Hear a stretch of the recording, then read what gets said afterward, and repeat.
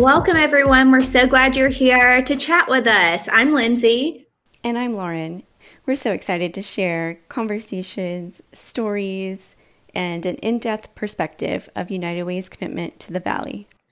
We welcome Pam Romero today. Her role as Director of Community Schools United. Her passion is almost tangible, and we are eager to hear more about it. Thanks for being with us, Pam. Thank you so much for having me. We are so happy you are here. So we want to get to know you a little bit. So can you tell us and our viewers and our listeners a little bit about yourself? Sure. So I'm Pam. I've been with United Way since just October of 2020, so just a few short months. I came on board as the director of the First Community School Strategy. And prior to that, I had worked with a number of other partner agencies and nonprofits in the area of youth programming and development. So anywhere from out of school time to the arts, sports and fitness, you name it. But definitely worked with youth for a very long time in a number of different capacities. So I was born and raised in New York City. I grew up in Harlem during the 80s and 90s. So anything that you've seen or heard about Harlem in the 80s and 90s, it's probably true. A lot of very, very tough times. I've seen a lot of things, a lot of, crime, drugs during that time. It was like the crack epidemic, poverty, gangs, violence, all those ACEs and traumatic experiences.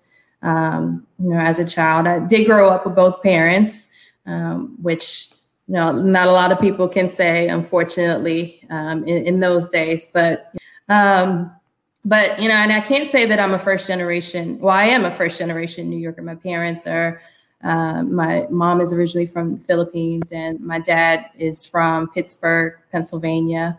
And they met, and they were artists, and they decided to travel the country and bought a van one day and said, "Hey, look, we're heading to New York and we're going to try and make it big as artists."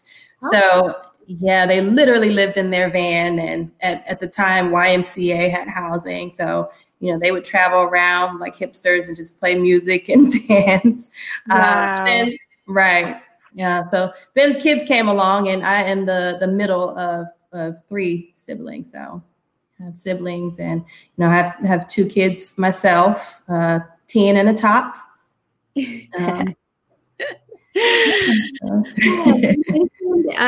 In a little bit about you, you mentioned ACEs, and I know a lot of us know what ACEs stands for, but can you expand on that one for us? Absolutely. So ACEs stands for Adverse Childhood Experiences. So a lot of the things that I mentioned, so, poverty, a lot of mental health issues, trauma, that you see from crime and growing up around violence and just unsafe situations there. So anything that's really, adverse that can impact the way that a child develops and facing a lot of trauma. Yeah. Okay. Well, yeah. Thank you for sharing that definition with us. So tell us a little bit more about community schools and let us know about the strategy. Sure. So it's a very, very large strategy. So community schools, there's over 8,000 nationwide, but this is the first one that is here in the Chattahoochee Valley. So I'm very excited about that. So what community schools is, it's a place and a set of partnerships that really all band together to specifically break down those barriers of inequity that we see in a lot of, the most vulnerable communities. So when I say vulnerable, I mean that communities that are, in areas that are very economically disadvantaged, where students struggle both inside and outside of the classroom. So with this strategy, the ultimate goal is to help the whole child thrive by providing those additional supports and resources to address those barriers. So we look at the needs of that school and that community, and that could vary. You could have one school on one side of town, and maybe a few blocks over, the greatest needs are going to be completely different. So the resources and programs and services are deployed based on the greatest needs of those schools. And that could be anywhere from integrated support services. So really addressing those mental and physical health barriers or issues that kids have, expanded learning time and opportunities. So connecting them to quality after school weekend or summer programs that provide that additional academic instruction and support. Family and community engagement. So we really wanted to be more of a shared responsibility and a shared effort. So getting parents more involved in the school and really reaching out to community partners as well with the shared vision of helping students succeed in school. And then also collaborative leadership practices. So again, creating a culture of trust, collective trust, and shared responsibility to help the children thrive. That's so much. And that's so exciting to have that in our area. But it's even more special having you as our director of community schools because you grew up in a community school and you know the impact it can make. Can you tell us a little bit about your experience in growing up in a community school? Yeah, sure. So as I mentioned, I grew up in New York in the 80s and 90s. And in New York City, that was really the time where the community school strategy started to pick up a lot of momentum. So, I was in a very budding site where it was new. But what I can remember is, having all of these resources available within the school. So you literally wouldn't have to go anywhere. So I remember getting medical treatment, within the school, parents being really engaged, and it being, the day didn't end at 3:00 or 3:45, whatever time we got out of elementary school at that time. But it was an expanded day where teachers would stay and, the principal was always there. Parents were in the school and, there were community partners that came in to provide those after school enrichment services and programs. And it was just a shared effort within the community. And, as far as the social services that were provided, my mom, she started volunteering within the school. And at the time, she wasn't a U.S. citizen yet. So I remember her working with the team at my elementary school to help her study for her citizenship test and ultimately help her, pass it and gain citizenship, and then also find work after that. And then financial security, food security, housing. I remember we had a fire as a kid, and, it wasn't but a few hours before we were able to find housing with the support of community school and community partners.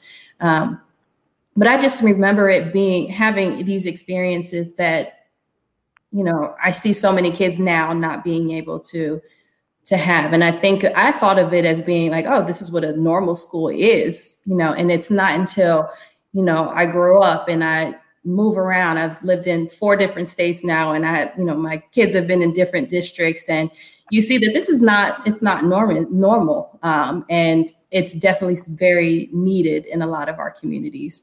And to this day, my mom, she actually ended up working for a community school. So they connected her not only to these resources, but also to a job. And ultimately she ended up, returning the favor by working with community schools. And to this day, she is still in New York City working under community schools with the Board of Education. So she specifically works with families that are facing homelessness and, amongst other things. But I do remember as a child working, going with her to work sometimes for a Take Your Kid to Work day, and doing home visits and, finding partners in the community that will donate or, food or clothing to certain families that she was working with. So it's really kind of deeply embedded into my DNA, to the idea of service, and specifically with this priority. But so that was my experience as a child. And, it's funny how things come full circle because, prior to onboarding with United Way, some years ago, I lived in Maryland, and, my first probably days of moving to Maryland and registering my daughter for school there, I myself had faced some domestic issues where, in the blink of an eye, my life and my home situation kind of changed. So I looked at the school as a resource. Well, not necessarily through community schools, but, I volunteered at my daughter's school at the time. I had left my job in Georgia, left, friends and family, and here I am in this new state. And, don't know anyone. I wasn't working at the time. So, I started to delve into volunteering at my daughter's school and meeting people and trying to network and see where I fit in this very, very new community. And I ended up meeting a young lady who was launching the community school site at my daughter's school. And, I didn't really put two and two together with this is what I grew up with and I know what this is. But the more I talked to her, I got to learn a little bit more about the strategy. I'm like, okay, well, I might need your help. So it was maybe a few weeks or so of working with her that I kind of swallowed my pride a little bit and just said, look, I know we've been friends and I've been volunteering with you, but I think that I need your help, So she, and that was more specifically for employment. And she told me, bring your resume and, we'll see what we can do. And the next day I showed up with my resume and showed it to her and she goes, well, I didn't think it was going to be like this, but I think you should work for us. We have a vacancy at one of our other schools for a community school coordinator. And it seems like it's aligned with a lot of your experience. So here's the HR contact. Maybe you should try applying. And I did and was offered the position. And then I became a community school coordinator at a school in Montgomery County, Maryland. And I was there for several years and, really became one of the most rewarding, amazing experiences that I have had in my my professional life and personal in many ways. Oh, that is so special. And even just hearing about the assistance that these community school coordinators can offer to the parents that are going through troubles, because we obviously know if a student isn't having their needs met at home, they can't fully participate in the classroom. So from that, can you expand a little more on how this program will impact our community? Sure. So when we look at the framework of community schools and how they utilize schools as hubs. So schools are, as we know, they're already deeply rooted into many communities and already have a significant impact just by being there and being that source. So, and we know what the importance of parental engagement and strong support services all can have in helping children succeed in school. So with this strategy, what we do is we bring easier access. We bring an abundance of resources, both system level and grassroots organizations of, just people that are in organizations that are out there and that want to help. So oftentimes parents might need help, but they don't know where to turn, and when you have barriers like language or transportation, or, you're facing a medical condition that prevents you from, going to these resources, which may be miles and miles away. And for so many of us that have transportation, it doesn't seem like an issue. But, when you face the issue of not having that transportation or not having childcare to go to apply for these resources, when we use these schools as hubs, we create easier access to these much needed resources. So we're looking at really restructuring and reforming what a traditional school model is going to look like to create more equitable opportunities for the kids. So we really set them up for on a better life path and make sure that the community knows that the schools and this strategy is a safe and supportive structure here that's available for you. And ultimately, we really want our children to be ready to enter school. So, those exterior barriers all have a significant impact on the child's performance academically and whether they show up to school.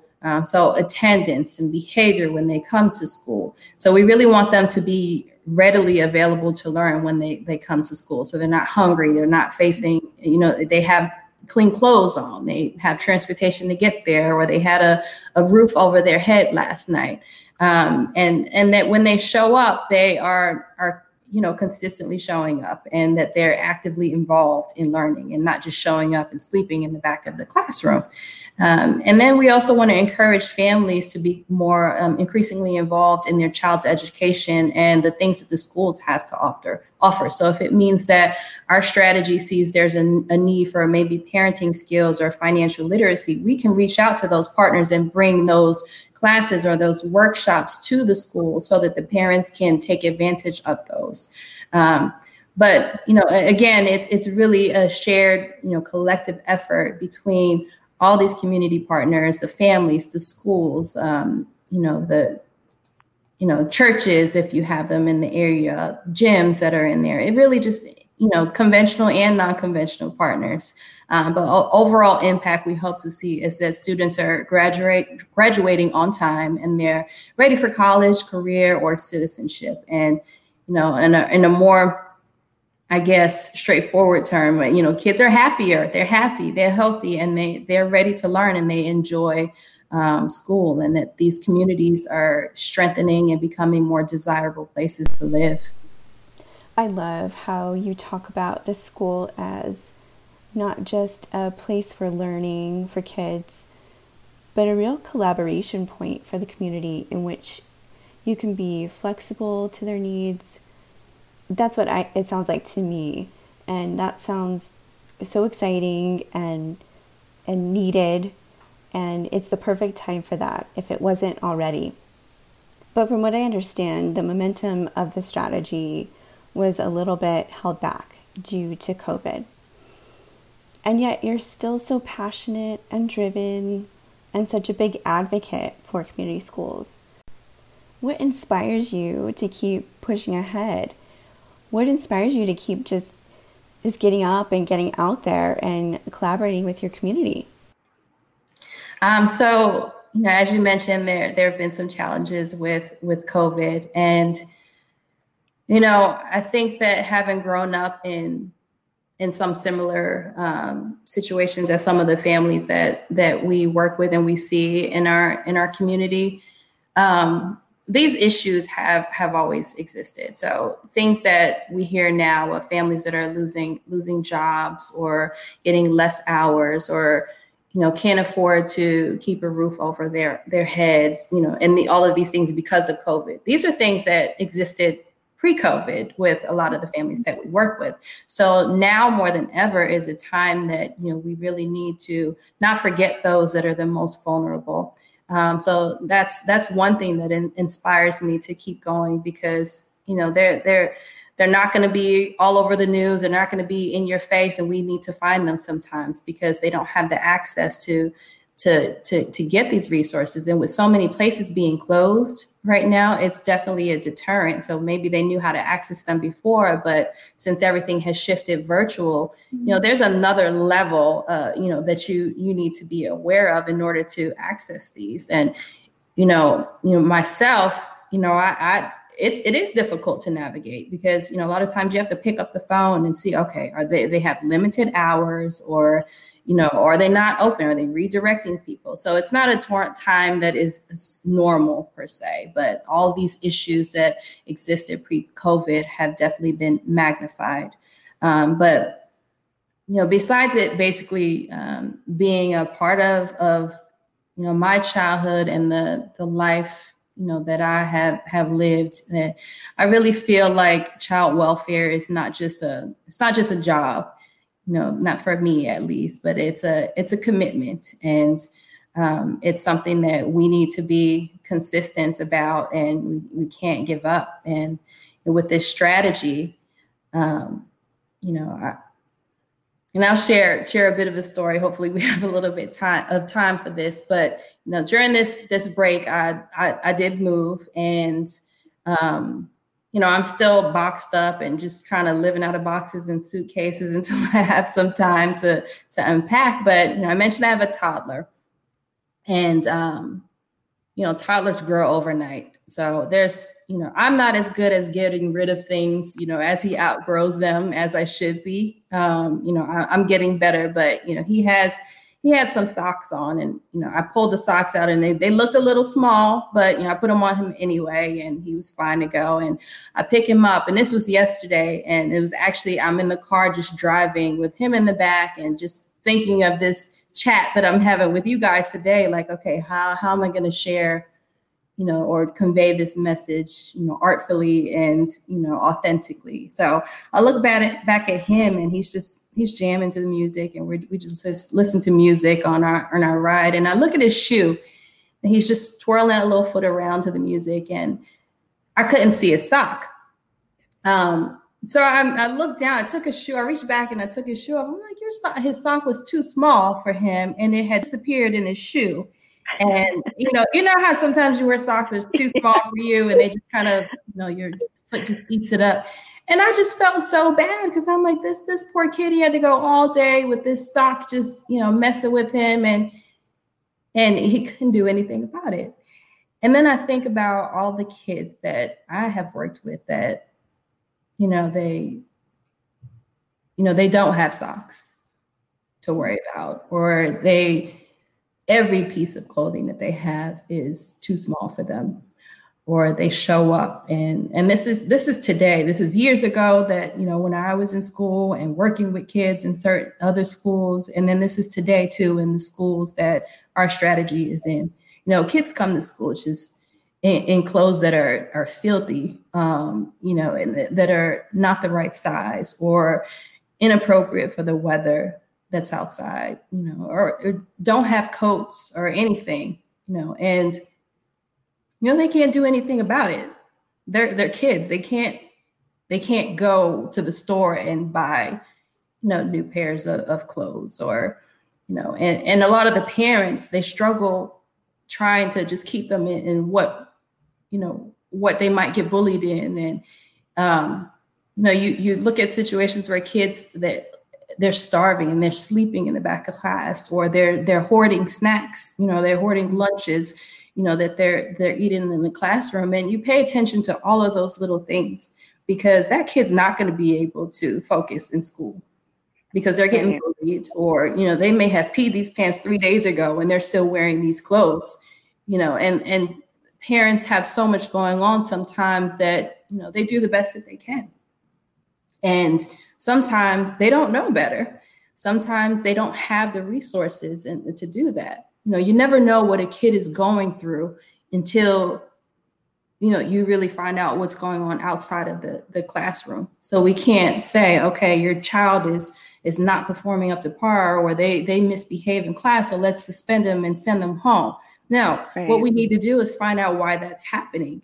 So, the great thing about this strategy is that, we're located within the schools, and that's where you're going to be able to have those observations. That's where you're going to be able to really talk to the schools, or the teachers, or the counselor, and each student, each family, and just delve into what those greatest needs are and how we can help them face these challenges, and to be able to do better for themselves and just get over that hump. I've been there. When I met with the community school coordinator the first time, I was in a dark space, and I was vulnerable. And I'm somebody that, I had education, I had great work experience, but my mental health wasn't there, and I didn't have the resources at the time. So being able to be that light for a family that, they're just in a bad place right now.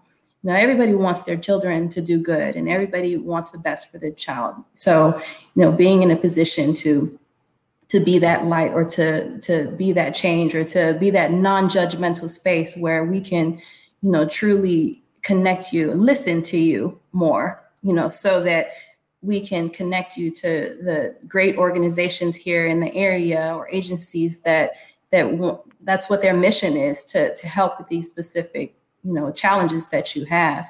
And I remember a family, or when I was a coordinator, we had this huge Thanksgiving food drive and giveaway. And we were fortunate enough to get full course meals for, over 40 families just at my particular school site. And we're talking turkeys and, all the fixings, and even coolers to put them in, because some families didn't have electricity, and I remember how, to me, it just became, it was, it was a job, it was something that I do every day. I collect all these things and I think nothing of it. But then, you give it to the families, and they're looking at you like, why are you giving me all of this? I was expecting maybe like some, stovetop stuffing in a box, or tuna and crackers, or something non-perishable. And they're so grateful. And, you run into those moments where, I remember coming back to work on that Monday after Thanksgiving and just thinking, okay, well, on to the next project, and then the bell rings and the kids come in, and I just had parents just flooding in my office, and they were bringing me plates of food, leftovers that they made from the donations that we had collected. And, I don't know if there's a word to describe the feeling of receiving, from those that already don't have, but they're so thankful and grateful to you for doing just what you do on a normal, day. And, I'm just honored and thankful for the opportunity to serve in this role, and to have these, these robust experiences in this role. So when we talk about passion, I mean, it's more experiences that I can share than words, can cover. So. Gosh, Pam, thank you so much for sharing those stories. Your passion really inspires me, and their stories continue to inspire everyone. And community schools sounds like it's going to be a fantastic initiative, thanks to you and your partnerships and collaborations. Very excited. Very, very excited. Thank you guys for having me. Of course. Thank you for taking the time to chat with us.